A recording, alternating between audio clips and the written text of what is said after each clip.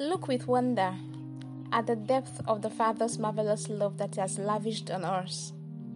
He has called us and made us His very own beloved children.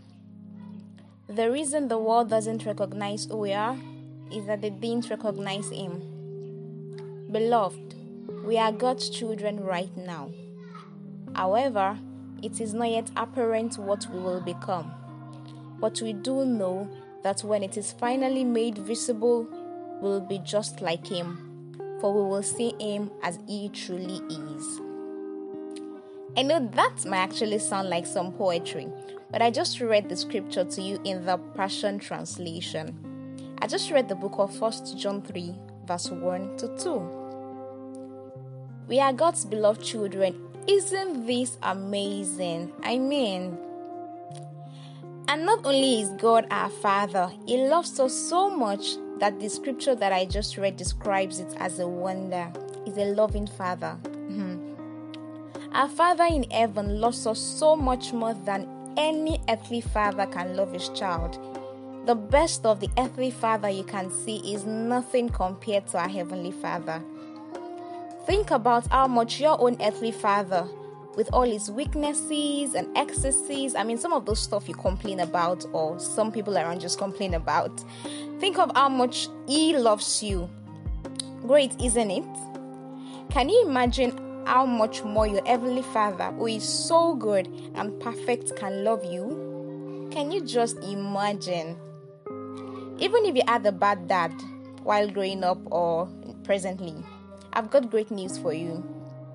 Your Father in heaven loves you so much more than you can imagine. And out of His love for us, He has lavished us with so many love gifts that we'll be exploring subsequently in the other episodes of this podcast beginning from tomorrow. Right now, we have the boldness to call Him Father because indeed He is our Father. He loved us long before we can think of loving ourselves or anyone at that. And He loves us more than we can love ourselves. So why don't you just open up yourself to Him and receive His love? Please take this quick word of prayer with me. Thank you, Father, for loving me so dearly as your child. Thank you for sending your dear Son, Jesus, to bring me back to you and restoring me back to my position as your son or daughter. Henceforth, I live in consciousness that you love me, and I open myself to receiving your love as you shower them on me in different ways and different aspects of my life. In Jesus' name I've prayed. Amen.